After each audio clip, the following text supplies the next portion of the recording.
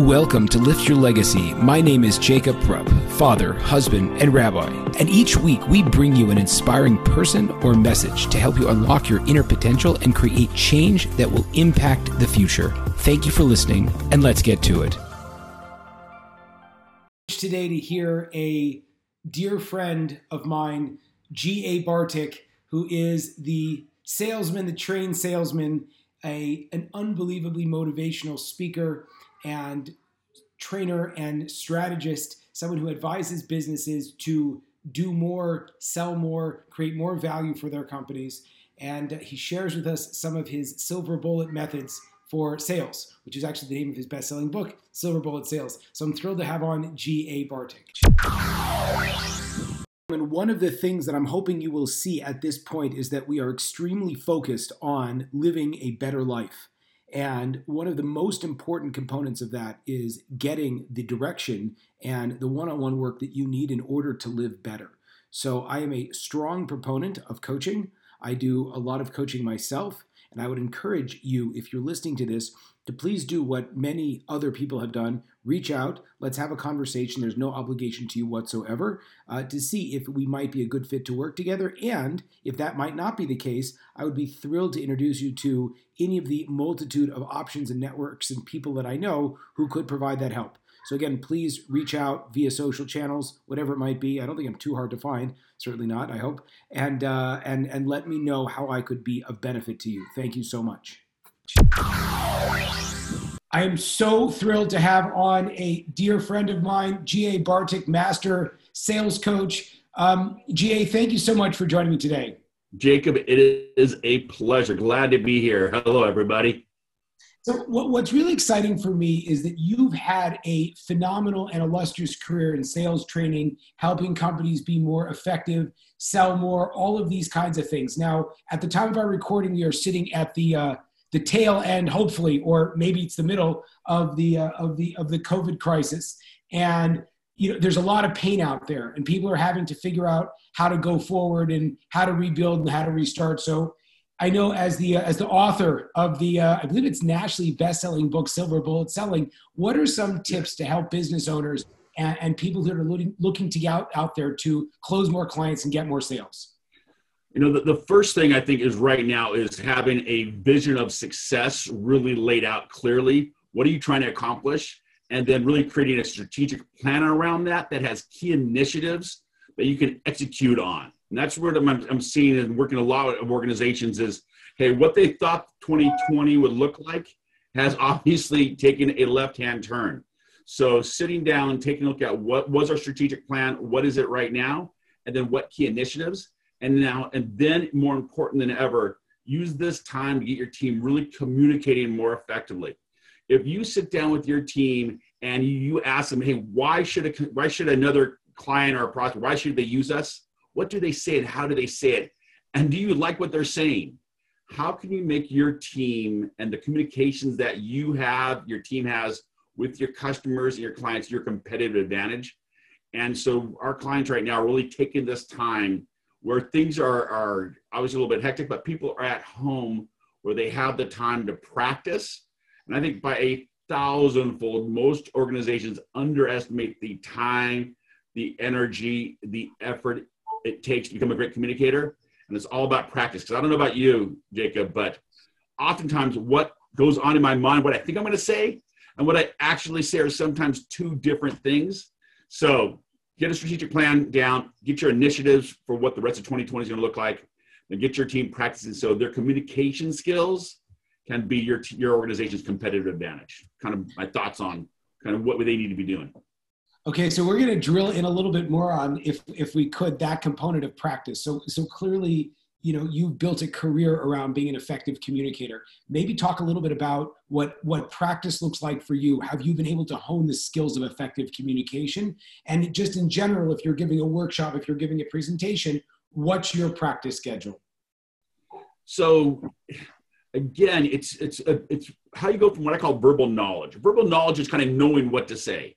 So if I'm working with the coach and he says, hey, GA, try saying it like this. And in my mind, like, oh, I can say that. That sounds great. Thank you so much, Jacob. I can do that. Have a great day. Let me go out and do that. And they sit there and in their mind, That's what I call having verbal knowledge. They kind of know what to say, but how do you move them from verbal knowledge to verbal skill?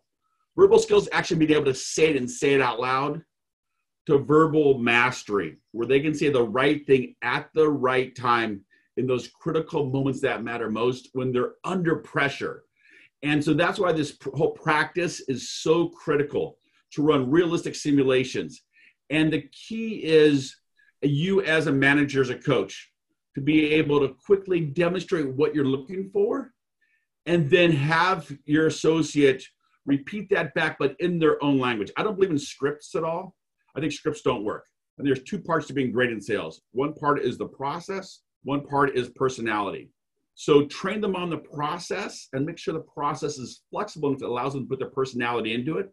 But get them to practice small parts. So I'm going to practice part A. Like our credibility statement has 4 parts. It is what we specialize in doing, our typical client, a success story, and a transition. So I'm teaching somebody that. I'm going to teach them the overall process. Then I'm going to teach them the what and the why behind each one of those steps, so they understand fundamentally, why am I doing that? And then I'll say, okay, great, let's work on what we specialize in doing. Let's brainstorm that. Let's get a whole entire list, and let's practice it. Here's what it should sound like. Okay, you try it, Jacob. Or that's not a good, hey, try it again. All right, let's now add on our typical clients. Let me show what that sounds like. Okay, let me hear you do that, Jacob. All right, tweak this a little bit. Make sure you're calling timeouts. And think about, I think 2 organizations get practice: professional sports and the military. I mean, how does the military get people to act a certain specific way under extreme pressure? By practice and repetition. And professional ball players, professional athletes, they practice over and over. I mean, a baseball game, they actually practice in between innings. Oftentimes, batters will go to the batting cage inside the clubhouse before they come out onto the field, before they're at bat. So they're constantly practicing. Why? So they show up better under stress and under pressure. And you're probably spending a lot of money, a lot of marketing dollars to get those leads and clients and prospects in. What is your team doing to be able to execute and to be able to convert those leads? And how can your communication skills be the feather that tips the scale your way? It takes consistent practice. And it's not just once or twice, once and done. It's over and over and over again. Before every one-on-one, you should do a little practice. Every team meeting, there should be a little more practice. Again, verbal knowledge, that's knowing what to say. Verbal skills, actually being able to say it and say it out loud. And so what you intend to say is actually what you say, and it's actually what you intend your prospect or client to hear. And then that verbal mastery, and that's, again, how do you get them? Verbal mastery is where they can say the right thing in those critical moments, and that it takes pressure. And again, most organizations underestimate the amount of time, energy, and effort. I see one-on-ones all the time where they talk about stuff, they never really practice it. And the top organizations, they get down there and they have different scenarios, and they have, learning libraries where they can hear what great sounds like. So it's multiple different ways for people to practice and hear what great sounds like. Amazing. Now, one of the things besides process that you mentioned is personality. And there's always a risk because, and I find this, and I'm sure you do a lot as well, when you or I would walk into a room and we have a certain level of energy or a certain presence. So people look at us and we say, okay, you're a sales guy, you're a high energy guy, you're like a coach, but what about me? And oftentimes you'll find that people feel like they have to disengage or not show up as their authentic self, when in reality, we all know that some of the best salespeople in the world aren't charismatic, loud, kind of in your face, aggressive type people. So how does a person develop enough confidence in their own personality and tweak and utilize their own personality when it shows up in a sales role or in a business role? So for me, it comes down to 2 things. Number 1 is the process. Do I have the process as part of my communicational DNA? So if I don't have I have the process down, I can then sit back and relax with my conversation I'm having with Jacob and really focus on the conversation and not all the mental gymnastics that are happening in a conversation, especially in a sales conversation. Some of those mental gymnastics are they picking up what I'm putting down? Are they believing what I'm saying? What's my next question going to be? Where do I go from here? All those mental gymnastics takes you away from being genuinely focused on the other person. So it's having the right process that allows me to focus on the person, not worry about where I'm going because I know the process is already there. And then the second part is that personality. And I think every customer, every prospect, every client, they think that their situation is totally different and unique. They're a total snowflake. They are a unicorn. The key is that you've got to be able to communicate in a way where they sit there and say, oh my gosh, GA gets me. And so it's about showing that genuine interest. It's about the questions you ask. And so it's not about being super enthusiastic. Can you show a genuine interest and be calm and relaxed? Absolutely. What helps me build confidence is when I have the process as part of my communicational DNA and I practice it enough times so that I know I don't need to worry right now. I can have a conversation with Jacob and focus in on him. And I truly believe that people can feel that and they can genuinely tell when you are interested in who they are and you start creating a customized conversation. I love that. And just to respond back or to restate back what perhaps I heard, the idea is when you're showing up with a prospect, with a customer in a conversation, if you're thinking about your personality or you're projecting your personality, you're actually not doing a great job because what they want is, are you listening to them? How much are you hearing their questions? Not necessarily about how, you're a great orator or not a great orator at all. That's not what they're looking for. 100%. Well put. I like the word orator. You're not an orator. You're simply taking a genuine interest in the other person. So one of the things, it's so funny, I jumped so quickly into tactics, but I wanted to focus a little bit more on you and sort of your personal journey in your sales career and how you built your consulting company and the kind of work that you do. Maybe tell me a little bit about, first and foremost, GA the man. As just to my listeners, I know GA well, and he brings up consistently this concept of being presidential, and he holds himself to the status of being presidential. So maybe share what it means to be presidential and why it's important for someone who's looking to accomplish big things. So, and Jacob and I spend hours talking about this and what is being presidential. Yes, I'm the president of my organization. And when I look at my organization, I not just have my associates that I'm leading the charge for and setting direction and vision of, but I also have their spouses and loved ones, their family. So I really take that into account.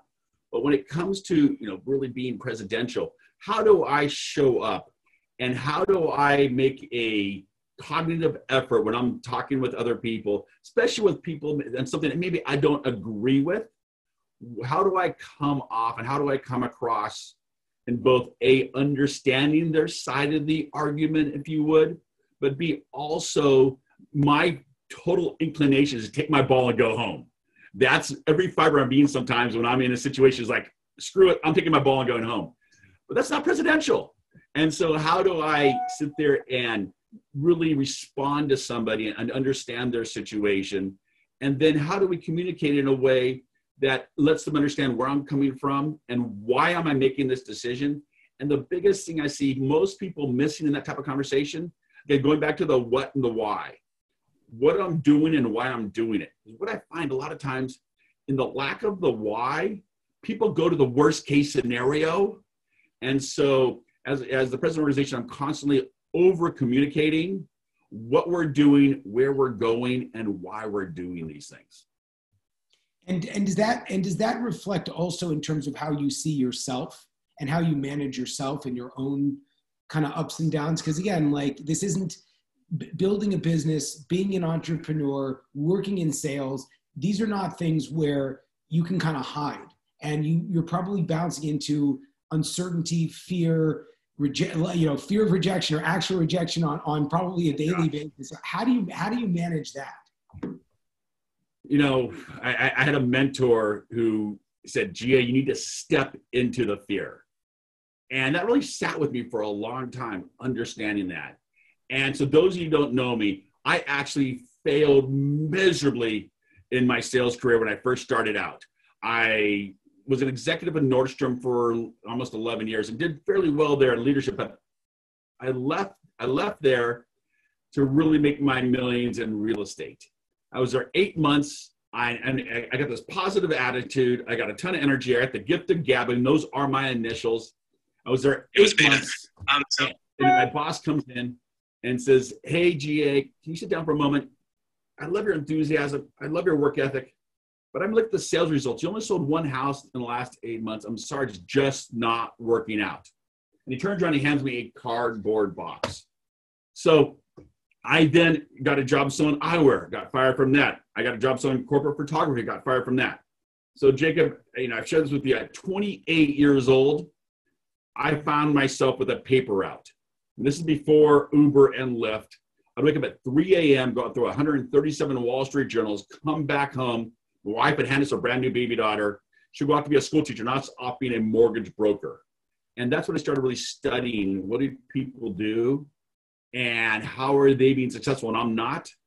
And so when it comes to getting back to this whole presidential, I oftentimes ask myself, what's the situation right now? And what is the activity or behavior that's going to demonstrate me being presidential? And that's a fear that I have, is that I'm going to come off not being presidential, not being my genuine self, and going back and falling back on my natural, take my ball and go home type of mentality. So sometimes it's a struggle I fight with. And luckily I got people like you in my life that helped me through that. Yeah, thank you. Out of curiosity, I think that that's such a beautiful story in the sense that we so often find ourselves kind of wondering why we weren't better or aren't better, or, maybe my wave is past, or, if I was going to be successful, it would have already happened. At your darkest moment, what did you have to tell yourself, or what did you hear inside of yourself that made you say, okay, at 28 with a paper out and more than that, like a little baby and a wife, what did it take for you, or what did you have to bring up in yourself to say, I'm going to go now study, I'm going to go back to school, so to speak, not necessarily go to university, but really start to study how to become successful? What was that switch that happened for you? I remember well. I was, I was at home, I was a mortgage broker, but I was a broker at this time. That's when I was waking up with the paper out, getting done back about 6:37. Then I'd go to this office and be a mortgage broker. And I was watching all these other people around me being super successful, who what I felt didn't have near the talent that I had, or at least the gift, the gab that I have. And so what are they doing differently than I'm doing? And so I started reading every single book out there. I started reading and everything had tips and tricks. And that's when I realized that I'm a process type of guy. And what I watched the people in my office and other people that I was working with and seeing and observing, they were all very systematic in how they were doing things. It wasn't robotic, if you would, but they just had a process, and started studying them and started watching them and thinking, what are they doing that I'm not doing? And it became very, very clear. All these books I was reading, whether it was Gitomer or Zig Ziglar or Brian Tracy, they all had tips and tricks, but nothing said, hey, here's the path to run down. And so I started looking for that path. I knew I needed that structure. And that's when I started doing these, 6,000 plus interviews, and realized that people don't wing it. They create success on purpose by having a process that works. And I was fortunate enough to be able to just watch and observe and extrapolate from them what that process was. And so so it was really, and I remember sitting, at home and then going to my office and sitting there playing solitaire on my computer, waiting for the phone to ring, watching all these other mortgage brokers all there with deals, trying to figure out, why the hell am I sitting here waiting for the phone to ring, not getting these deals? What are they doing differently than I'm not? And that's this light bulb went off. And started, hey, you got to figure out what they're doing that you're not. So just to reiterate what I think, what I'm hearing, just for you to validate that, is that a lot of times people get very frustrated because they feel, hey, I'm qualified, hey, I'm smart, hey, I'm charismatic, good looking, whatever it might be, and you look around and you find yourself that there are people that are less intelligent than you, getting a lot more money than you, people that are less qualified than you, getting all that stuff.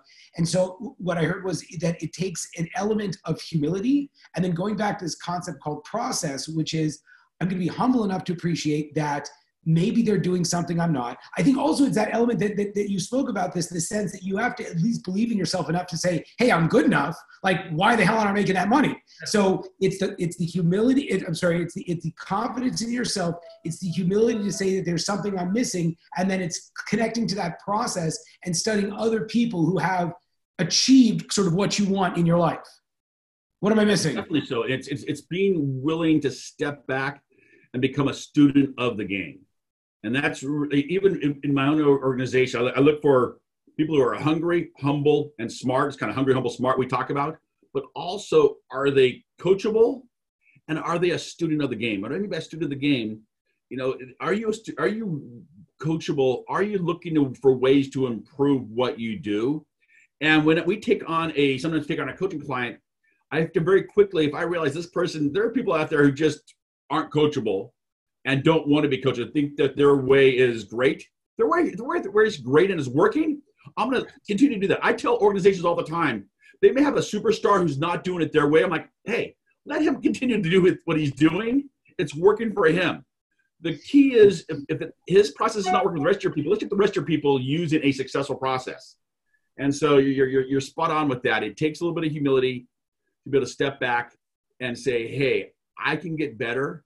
What fascinates me is, some of the organizations we train, there will be people right out of college. It's their first job out of college. And the people who transferred into that organization who've been in it for 20 years, they'll be going through a 3-day training with us. And the new kids are sitting there on their phone, texting their buddies.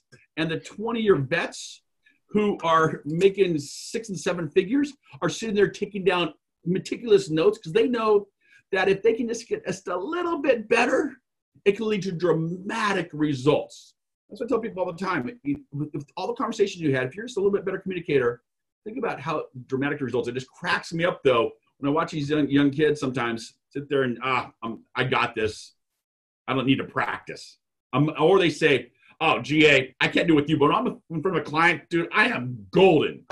That's when I throw a flag on the play and say, hey, if that was the truth, then again, professional athletes, they would never practice. They just go into the game, right? But what do football teams do? They practice for 6 days for one, 3-hour game.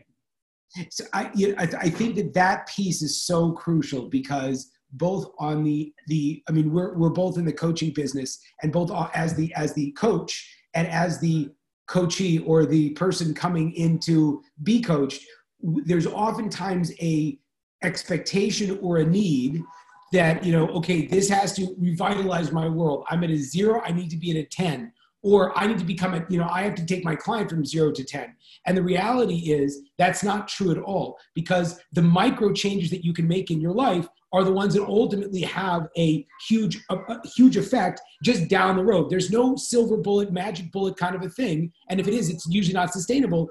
You have to be realistic about what you're looking for and what you can help with, and be able to, again, it's that humility to say, or maybe it's that confidence. It's not that I need to redo my whole life. It's I need like 3 little tweaks and I'll get back onto where I want to be. Is that accurate?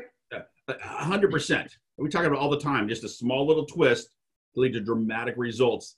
And the key is we spend most of our time not individual coaching. We often spend most of our time, and most of our organization spends time doing what we call 6-legged coaching. We are coaching the manager, the supervisor, the coach of the associate, or we're coaching that person. What we found is that most managers, supervisors, coaches, they've never really been taught how to transfer skills. What usually you see happens is they're really good in sales, or they're great in customer service. We have a supervisor manager job open up. Great. They apply for it on Monday. They interview on Wednesday. Hey, Friday, congratulations, Jacob. Monday morning, you're a supervisor. Knowing how to do something well is a totally different skill than being able to do it and coach it. So we spend most of our time teaching people how to transfer the skills that they have across their entire organization. So it's a little different, unique way to look at it. And people, when they think about it, when I show them this whole coaching process, like, wow. And again, it's about taking incremental steps. And sometimes in the coaching, they want to take that associate and have them go from 0 to 12. And we're like, dude, get them 0 to 3. Are you going to coach them again later this week? And so just being able to accept that we're going to make incremental steps, but we're going to coach over and over and over again, that we're going to get to there. Amazing. I feel like I go on for a long time, and I have a lot of follow-up questions, but I think suffice for now. Tell me a little bit more about the company that you run, how people work with you. If people would want to reach out to you or to hear kind of more about what you do, please let us know. Yeah, so Concilio, really what we specialize in doing is helping improve the performance of sales and customer service teams. And we truly live in three conversations. That first conversation is your frontline associate, whether it be sales, customer service, billing, tech. If you're a frontline associate talking to a customer, that's a conversation we live in and help organizations, again, help that conversation be your competitive advantage. The second conversation is that supervisor, manager, coach, executive. How are they coaching that frontline associate? That conversation, how we do that, we work with. And then the third is helping the organization create the culture to do the recruiting they want to do effectively. And then how do you permeate that culture across the entire organization? You know, we work with a lot of enterprise companies from Google to YouTube, Hotels.com, Expedia, also with a lot of much smaller local companies. If you are looking to really create an organization where sometimes if you have a competitive situation where it's almost commoditized, that's where we really thrive to help people see that the conversation becomes that feather that tips the scale your organization's way. So we work by creating the sales process, so the communication process, the coaching process, or taking what you already have and customize it. Everything was nothing's off the shelf. It's all customized to our clients. They then own the content, materials, and anything we create. So our job is then to train them to make it part of their organizational DNA so they can move it forward long after we're gone. Outstanding. And the best way to find you? GA@concilioteam.com. GA@concilio. CONSILIO team.com. Concilio means in Latin with intent or on purpose, is everything we do. It's with intent and on purpose. How do you create success on purpose? That's what it's all about, my friend. Love it. Thank you so much. I really appreciate you taking the time to share your wisdom. Jacob, thank you for everything you've done for me and my organization too. It is a pleasure to work with you. Thank you kindly. Thank you, sir. Thanks, everybody. And there you have it, folks, another inspiring episode. If you enjoyed this, I ask you to please share this with your friends and to like us over on Rabbi Rupp through Facebook or on YouTube. And the more that we're able to get these important messages out, the more that we can really make an impact in the world. So I encourage you, please, to stay tuned. We have a ton of amazing speakers coming up, and also to tell your friends about it. Thank you very much.